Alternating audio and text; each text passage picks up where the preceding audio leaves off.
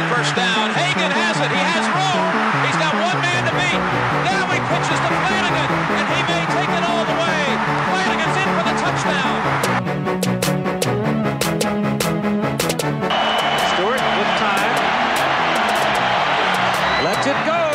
He's got three people down there. The ball's up in the air. Caught. Touchdown. Caught by Westbrook for a touchdown. Lou Fowl will take a shot downfield, and it is held in by Bryce Bobo. What a one-handed catch. Remember that for your highlight show tonight. Burkott to the corner for Carrington, intercepted! Colorado got it! Witherspoon! With the biggest play in Colorado football for years!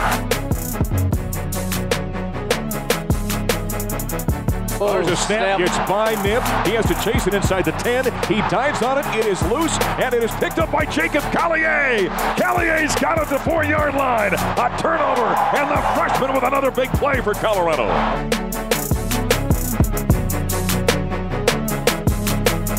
Welcome into a new Buff Stampede Radio. Adam Munster Tiger, publisher of BuffStampede.com, here with fan correspondent Tyler Ziskin. Buff Stampede Radio is brought to you again this week by Gorman Recruiting. Gorman Recruiting specializes in the unique needs of small and medium businesses. They are dedicated to removing the stress of the hiring process. When you are hiring key management, sales, or administration, Gorman Recruiting should be your first call. Learn more at gormanrecruiting.com. Tyler, last week's show was titled, Is It Must-Win Time for CU? And now, at this point, it's clear that their backs are against the wall. Yeah, losing a home game to Arizona is not really great for your division aspirations or even a bowl game. So that was rough. Definitely wasn't the way I thought the game was going to go. In this final score and also in how we got there. It doesn't seem like we stopped them at any point all night. I don't remember anyone making a tackle, honestly, in the game. I'm sure that did happen at some point, but it was a frustrating one to watch for sure. It's sad that we've been begging the offense to get going this whole time. They finally have a great performance, and honestly, while watching the game, it was just like, well, this doesn't matter because we're going to give up 7 points in about 4 seconds anyway. So, Mike McIntyre admitted that I think he said Khalil Tate's third series where they couldn't tackle him, that he was basically like, it's 4-down territory every time on offense because we can't stop that kid.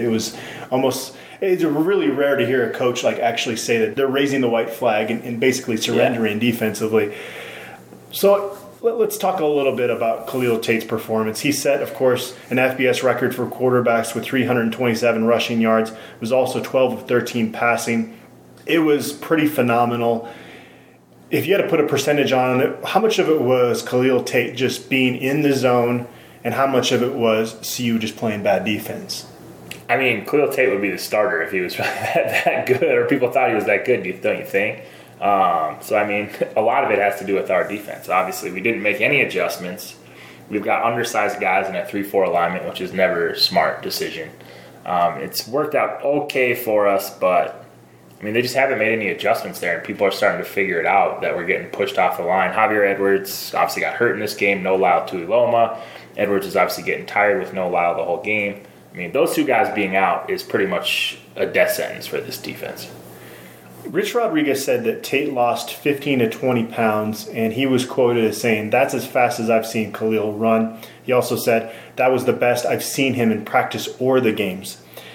So that's clearly the reason why he wasn't the starter. He wasn't showing anything like that in practice. He's going to go up against... what is he going to say? That he was showing that and he's still sad? That's true. Good point there. But Tate's going to go up against UCLA's defense. They rank 128th out of 129 FBS programs in rushing defense. Right, and UCLA is somehow ranked or favored on the road in this game. So that's kind of interesting to me. I have a feeling he has the potential to blow up again this upcoming week. So that'll be interesting. It's just crazy because I feel like, wasn't he the same quarterback that came in 2 years ago and crushed us in the second half? We blew a big lead to Arizona down the stretch. No, that was Jared Randall. We've had bad luck with Arizona backups. Definitely. One way or the other. Well, certainly the defense deserves criticism, and DJ Elliott's the coordinator, so he's lumped in with that. But people forget that Jim Leavitt in his first year gave up even more yards to Arizona, to your point, against a dual-threat quarterback. So it's not the first time we've seen that. No, so. It's not. So what would have happened on Saturday if Dawkins doesn't get hurt? I don't know. I mean, they were moving the ball well before he got hurt, too. I don't know, to be honest. Like, I don't see enough of Dawkins to really say, but it certainly didn't look like the defense showed up ready to go. Well, I would make the prediction they at least stopped them once during the game, right? Yeah. Dawkins is the quarterback. Yeah, I suppose. Hopefully that's true. This is the most perplexing team I've covered in 15 years, partly because early in the season, the offense was supposed to be a strength that wasn't. The defense was playing much better.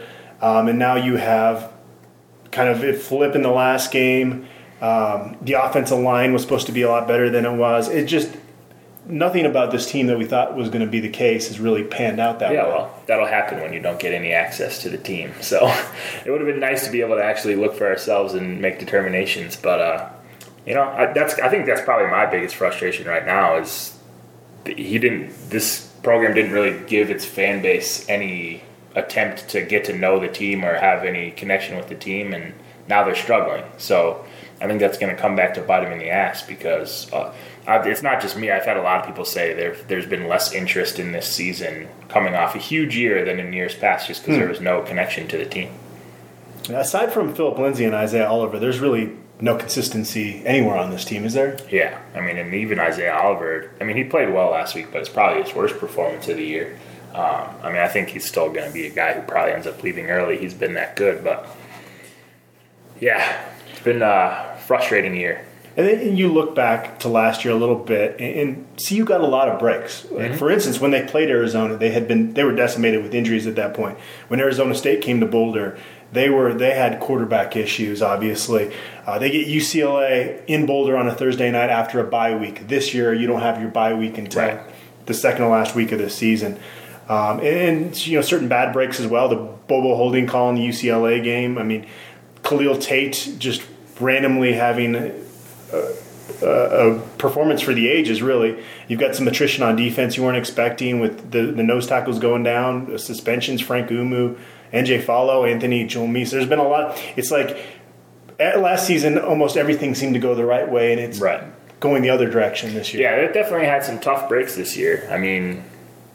It's hard to really, you could easily be 5-1 if a few things go your way. You lose a game by 3 points. You lost, obviously, a close game to UCLA the week before. It's not, the world's really not crashing, but at the end of the day, you're 0-3 in conference play, and everybody else in your division has at least one win.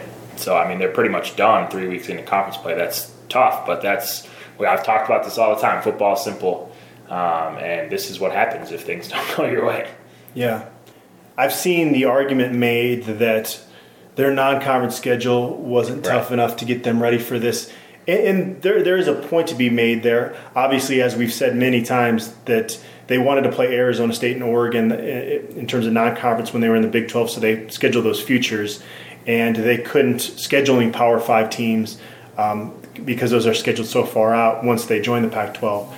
But on the other hand, I can make the argument you're lucky you scheduled easy because you got 3 wins and you're still can talk about bowl games at this point. Had they scheduled tougher opponents, given the mistakes they showed in those games, they're probably already out of bowl picture at this point. Yeah, I would agree with that. And it's not like they played well. It's not like they tricked us into believing this was a great football team against those bad opponents. They struggled in all of those games.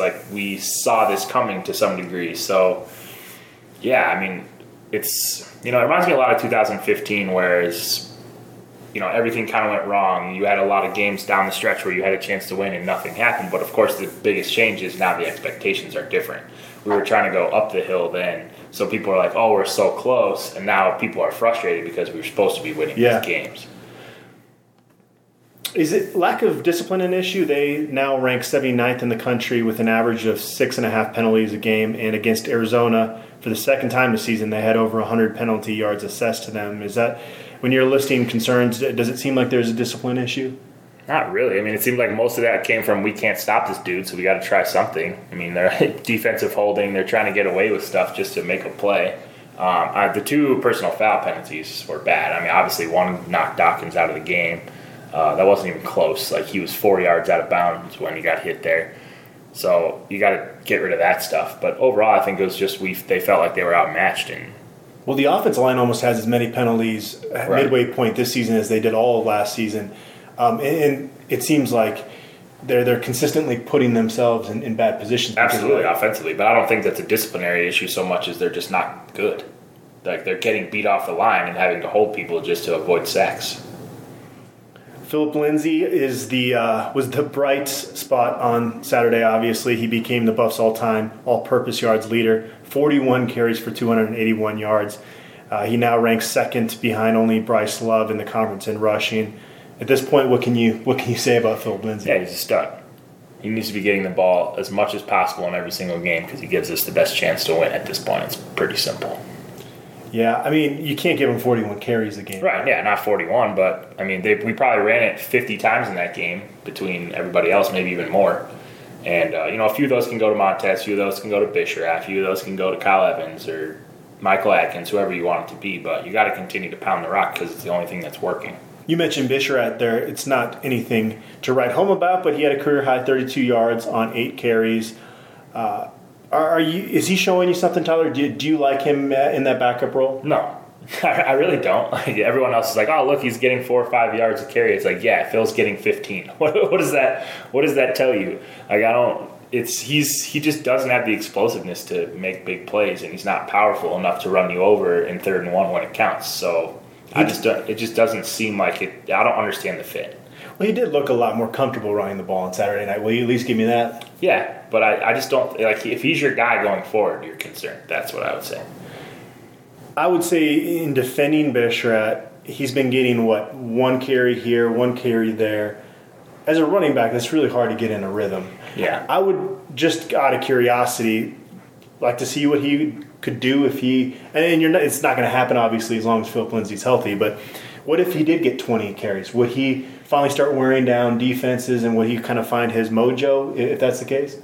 I mean, it's certainly possible, but we've seen enough of him between practice and scrimmages and games at this point.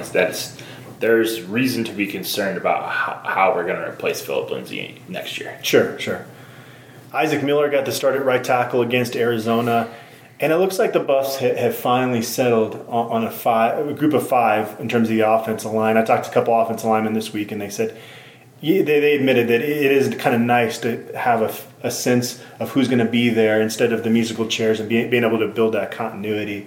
Yeah, I mean, I thought they were pretty brutal in the first half, honestly. There were people running all over the place, and there was a lot of penalties, again, putting us on, it seemed like we were in 1st and 20 the entire first quarter. Gave up, was it 5 sacks in the first half, I think? Yeah. But they definitely got a lot better. Yeah, second half they looked a lot better. But, I mean, you can't – 5 sacks and a half is a joke. Like, I'm not ready. Everyone's like, oh, best performance of the offensive line this year. It's like, yeah, that's the problem. Like, we need to be a lot better than that. I mean, both halves count, so. You mentioned Chris Bounds earlier in the show. 2 touchdown grabs. You look at it, the previous 18 games, CU's tight ends had combined for a total of 4 receptions and 1 touchdown grab. In a 2.5-minute span, he catches 2 touchdowns. I would like to point out that I was the conductor of the Chris Bounds hype train. So, everybody welcome aboard. He's pretty solid. They should give him the ball. He's pretty athletic. Yeah. I mean, I've been saying all year I think he's going to end up being a lot better than Sean Irwin.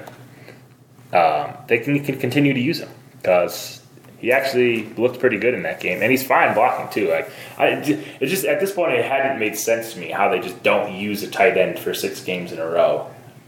And then he does that on 2 plays. In the passing game, they use the tight end all the time in the run game. Yeah. So Mike McIntyre says his team is angry. Yeah. He's adamant that they have not lost faith. Do you buy that at this point? Yeah. I mean, yes, I guess I do. I don't see any reason why they would. They didn't look like they gave up to me, at least not offensively. Right.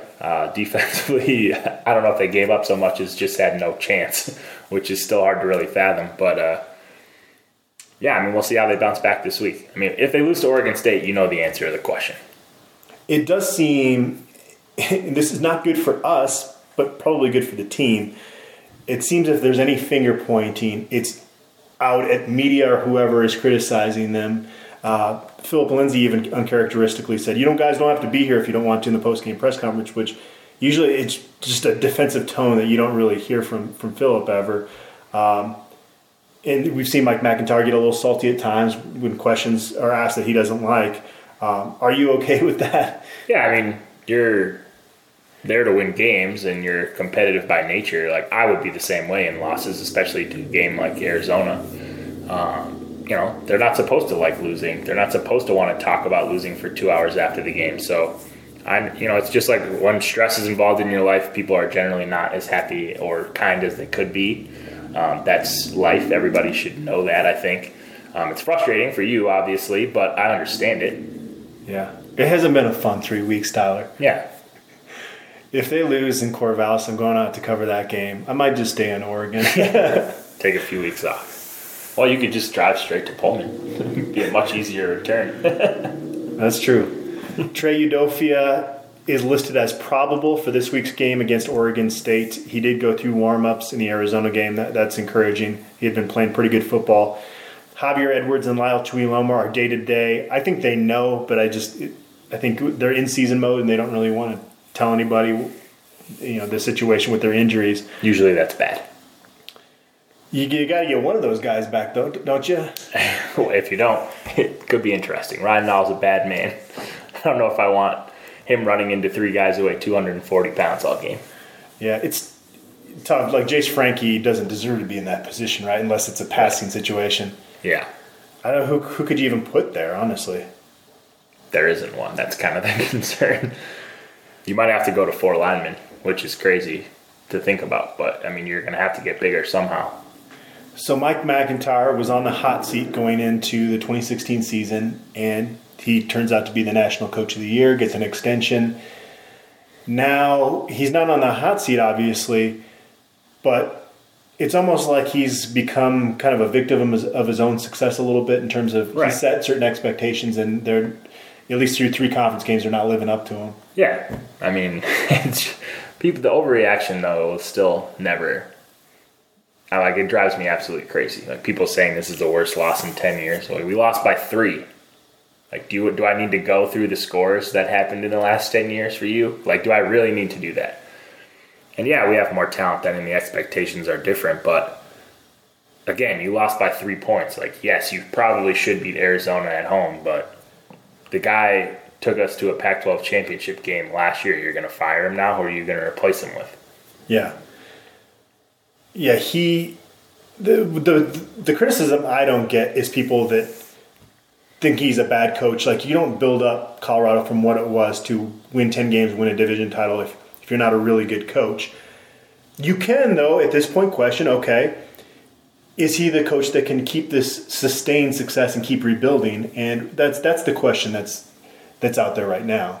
Yeah, I understand that, but you have to be able to replace him with something better. Everyone's concerned about our recruiting class right now, but I don't really understand that much either. There's a lot of talent in there. It's not as much star-studded talent as last year necessarily, but there's a lot of guys that fill gaps, and I think a few people are definitely really underrated.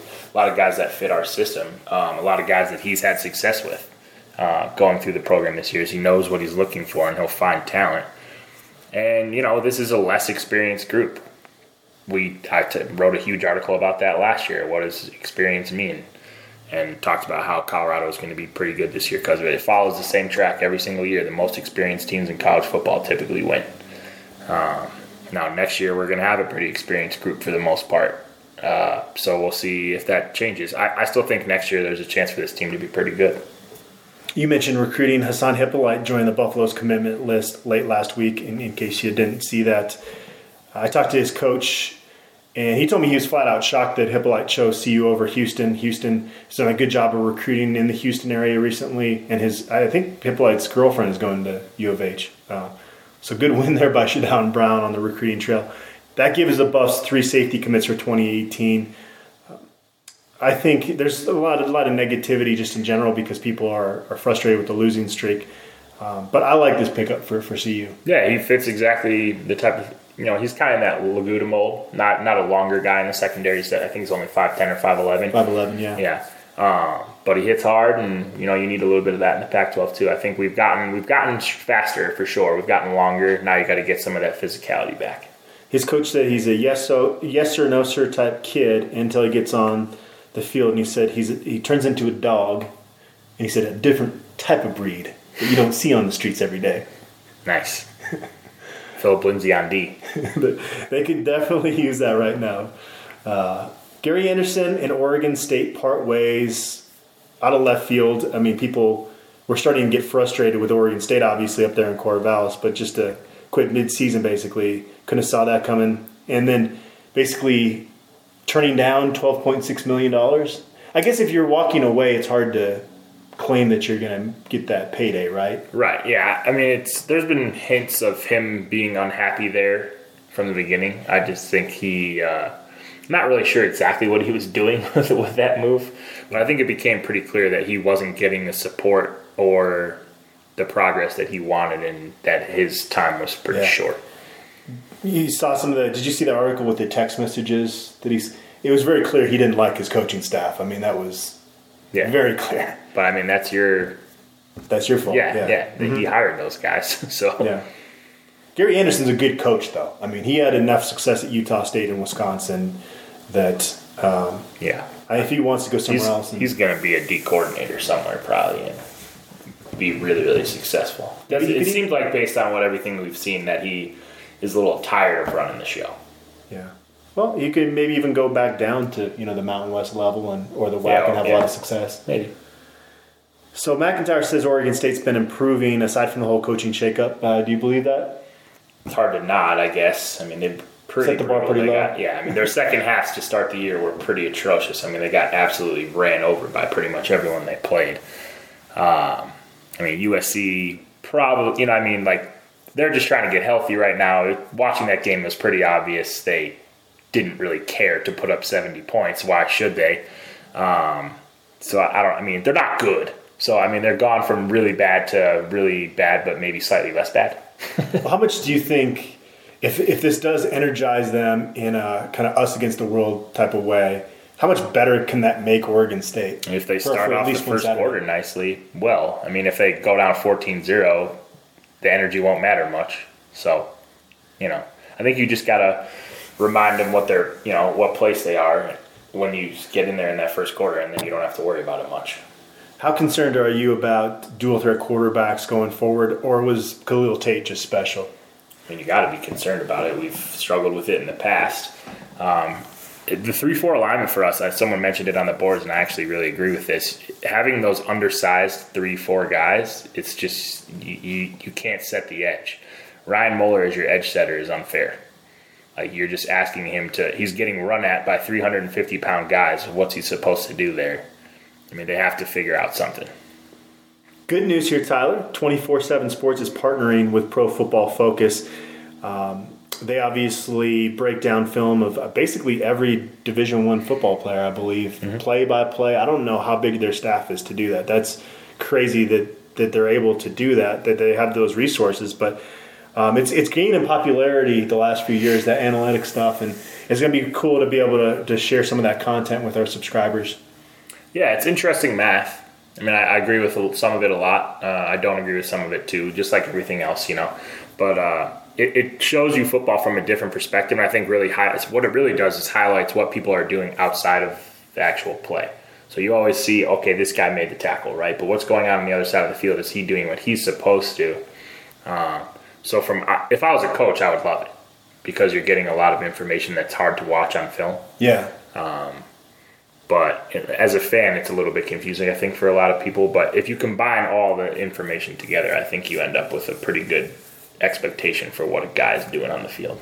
They haven't told us exactly what this partnership is going to entail in terms of our team sites, but I'd love to be able to every Monday put up an article and you can kind of at least get their take on exactly what each player did in the previous game. That would be awesome.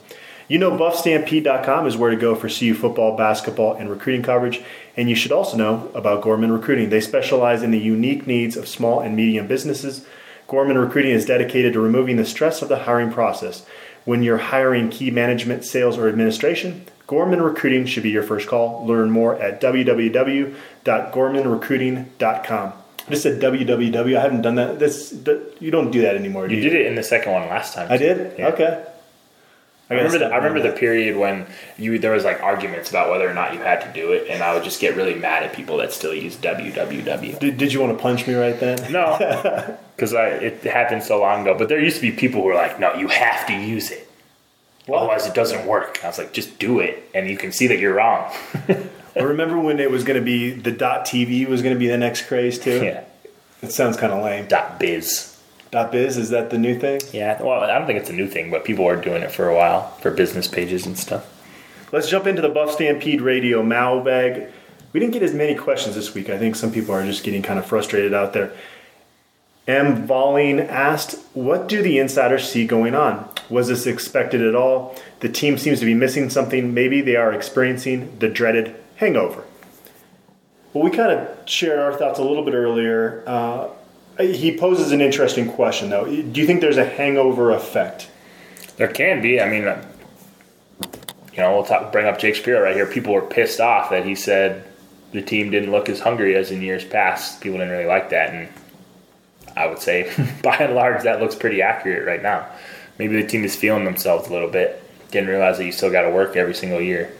I personally think the hangover happened in the bowl game. Right, I agree. And in the Pac-12 championship game as well. Like, obviously they got a little bit, but they were competitive in the first half of that game. Yeah, in the bowl game, we had heard that they didn't really care to be there, and it became... They cared to be there. They didn't, I don't think, took it as a business trip the way that Oklahoma State did. Right, yeah, exactly. I think that's a fair way to put it as well. But yeah, I mean, we kind of saw it coming a little bit, right? I mean, you both were kind of in that 7-win range, and everybody called us crazy and said this is an 8 or 9-win team at least.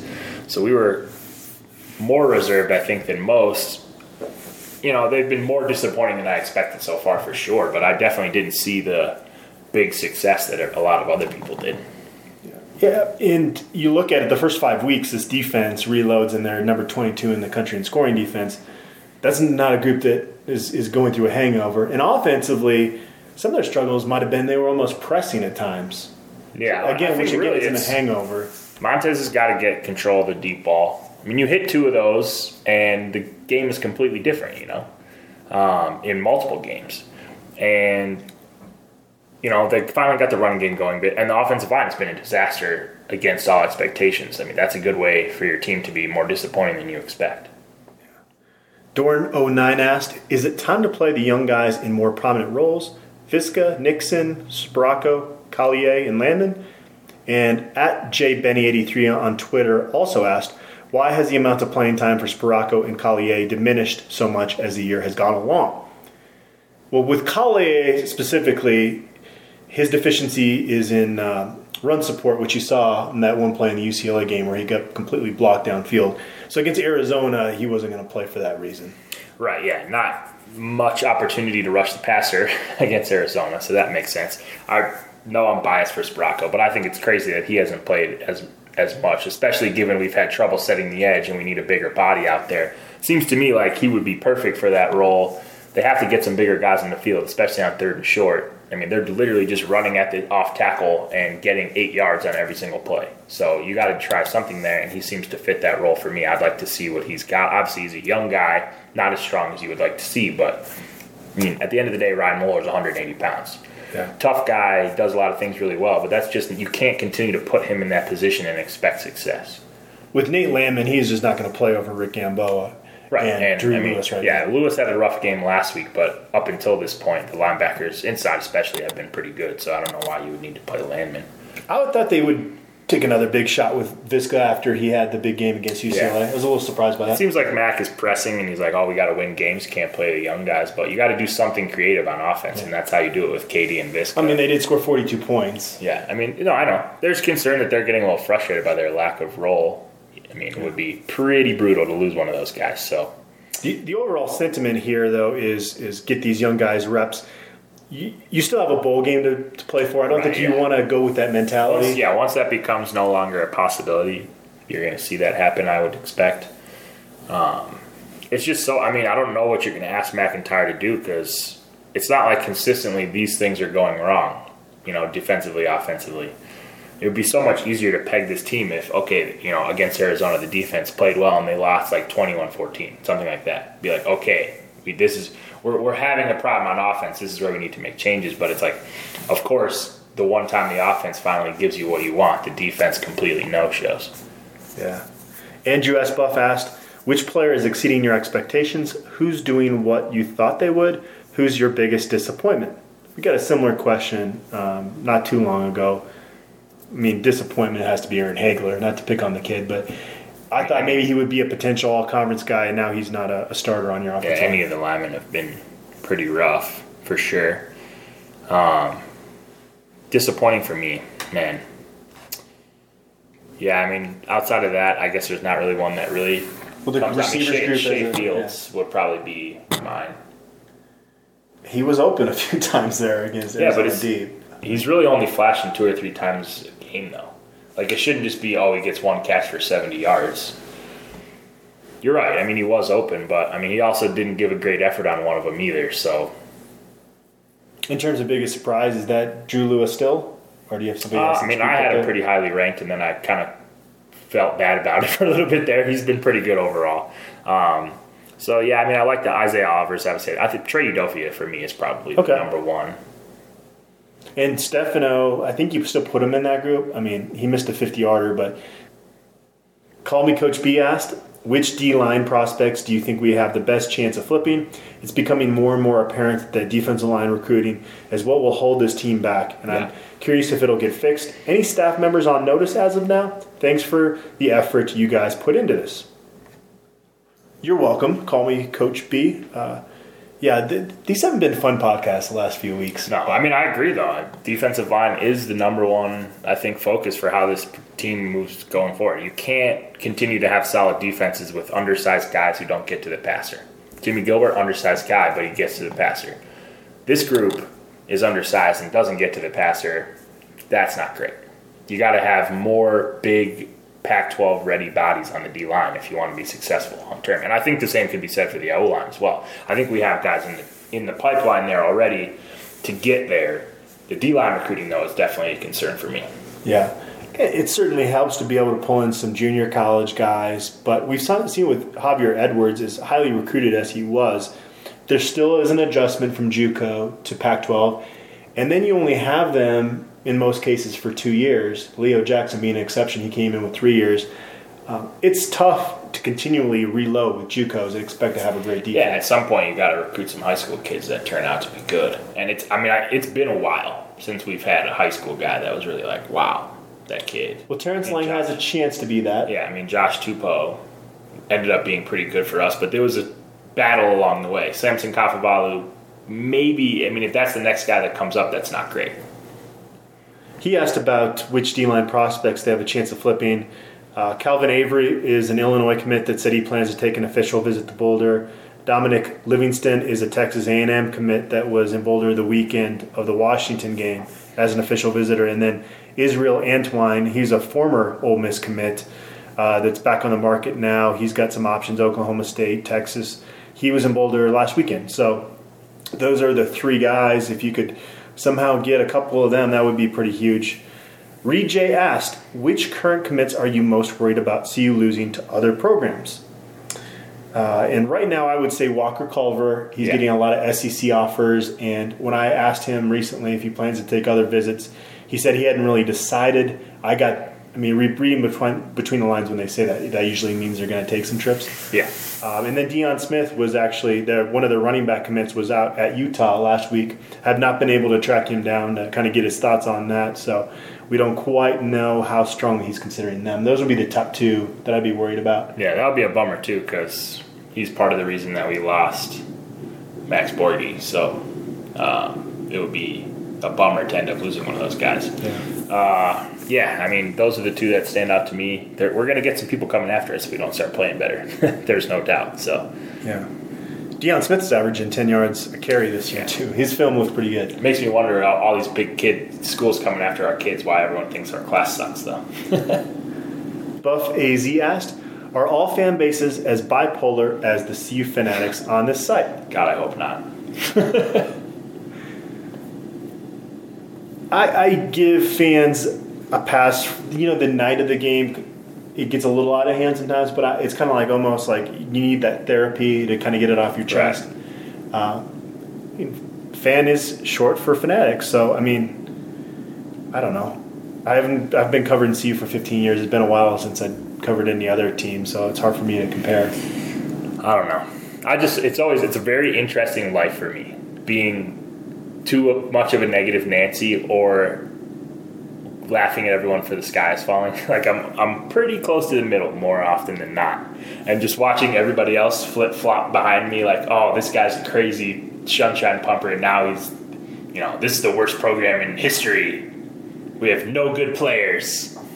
It's like, what? You were over here, now you're over here. I just can't keep up. Well, I love every fan that listens to this podcast, of course, and everybody that subscribes to, 99% of people that subscribe to BuffStampede.com. There's like 1%, and it's like, it's every losing season, there's this one internet troll that pops up that clearly takes enjoyment in CU having struggles.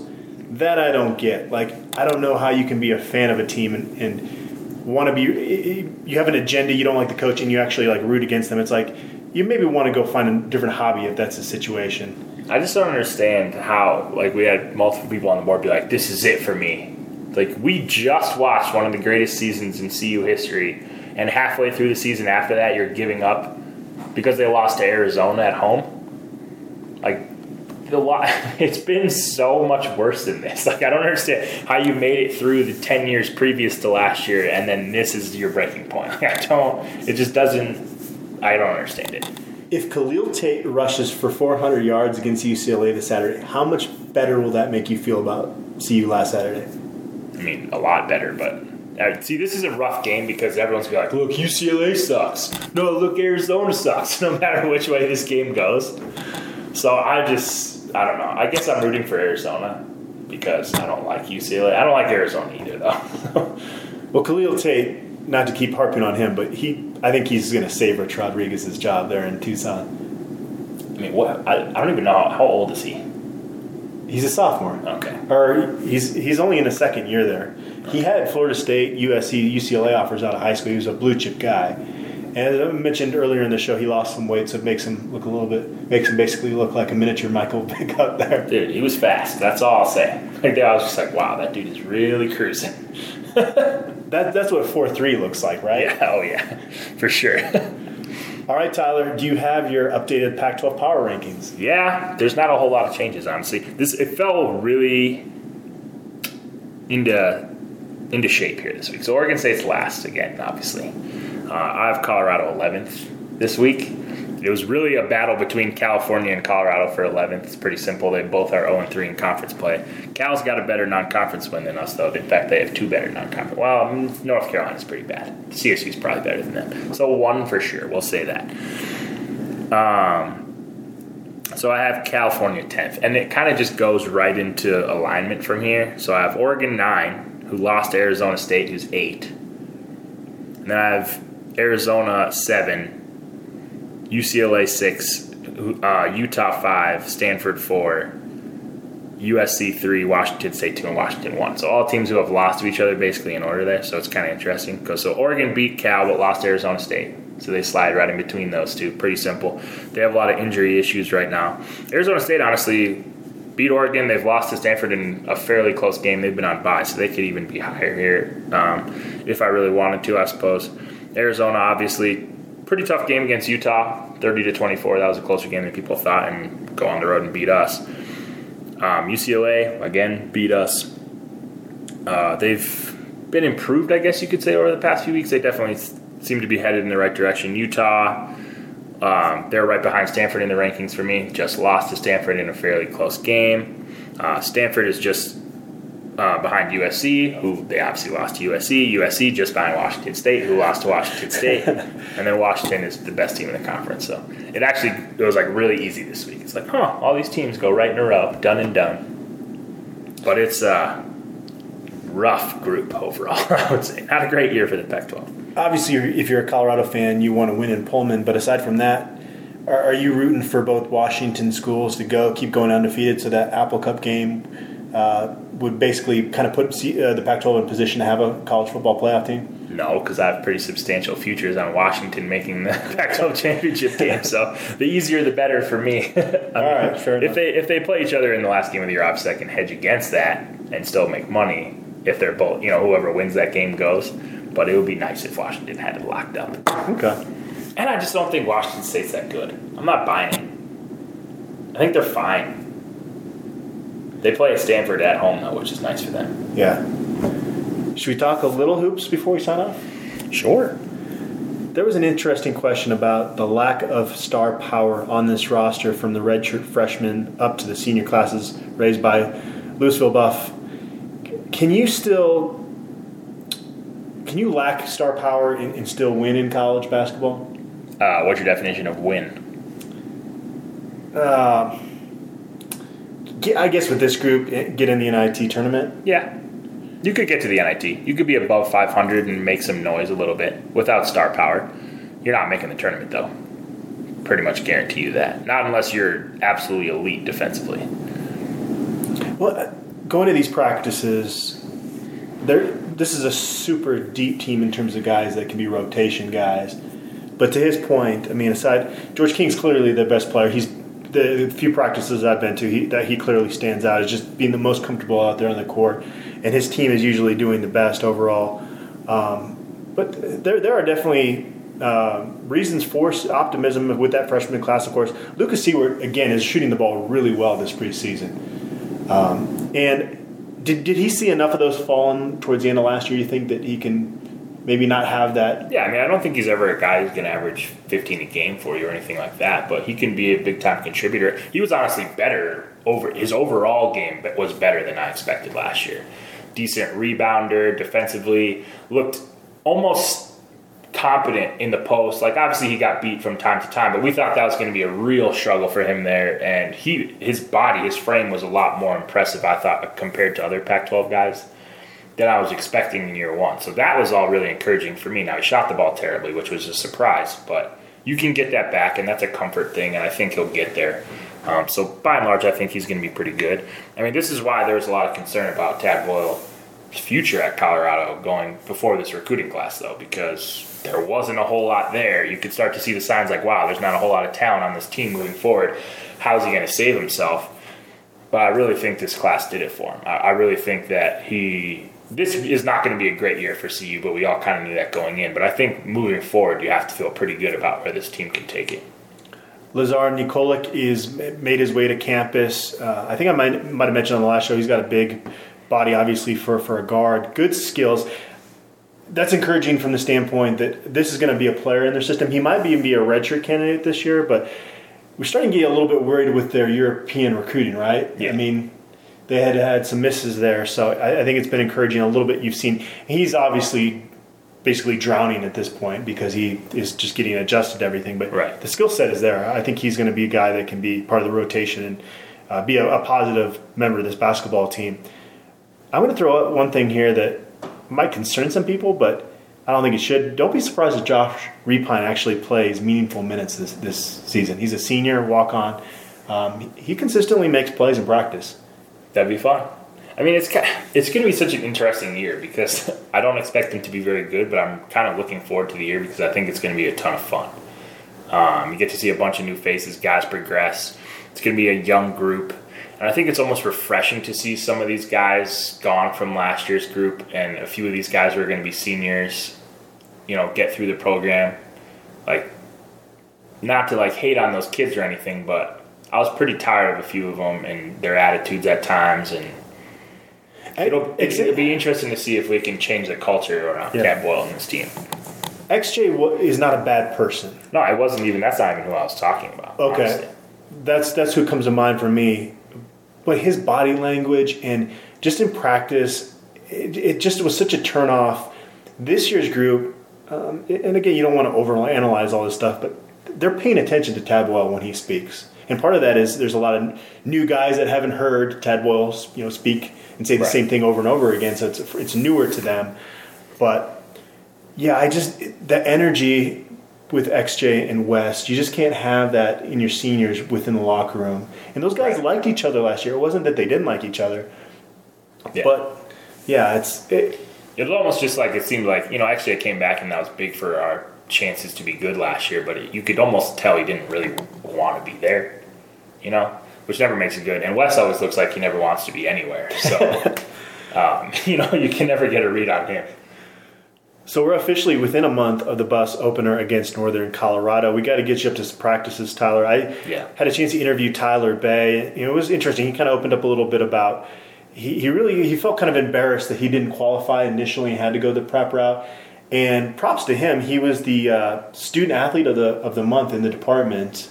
Tad Wolf says it's still going to be a constant struggle for him. I mean, they have the academic support there, and once you get into the season, it's more difficult. But it's pretty cool to see him, talk about just how he really is putting in the effort academically now. And I know he is arguably your favorite in that freshman group. Yeah, I obviously have to see more of all the guys, but he definitely fits the mold of kids I usually fall in love with on the court. Kids that really enjoy watching play. So I asked him, have you gotten the Andre Robertson comparisons yet? And he said yes. And he actually is embracing that. And Tad Wolf, a lot of coaches hate comparisons, but he said, no, I'm throwing that comparison in his face because I think he can be that good. He should embrace it. Andre's having a pretty good career in the NBA. So. Yeah. And I think Tyler Bay, he's rough around the edges offensively, but I think he's obviously got a higher ceiling on that end of the court. Yeah. I mean, he's, from what I've seen, already bigger. So, I mean, that's nice. That obviously helps as well. All right, well, I think that's going to wrap up today's show. Once again, today's podcast was brought to you by Gorman Recruiting. They specialize in the unique needs of small and medium businesses. Gorman Recruiting is dedicated to removing the stress of the hiring process. When you're hiring key management, sales, or administration, Gorman Recruiting should be your first call. Learn more at gormanrecruiting.com. Gotta eat. All right, well, I'm going to be heading out to Corvallis. Are you working in the game on Saturday, Tyler? I don't know yet. I'll find out today, but probably, yeah. The 2 p.m., 2 p.m. Mountain, 1 p.m. Pacific kickoff. I'm pretty excited about that. I'm too old for these late games. Even I take a nap and I'm still like worn out the next day. Arizona was only 6. Yeah, it was more kind of the knowing that I was going to have to deal with another losing situation with my interviews and on the side all week that maybe kind of takes it out of you. Yeah, we definitely had plans to stay in Boulder for the night and go partying, but that did not happen. We all left pretty quickly after the game. All right, well, thanks again for tuning in. We'll be back, win or lose, next week.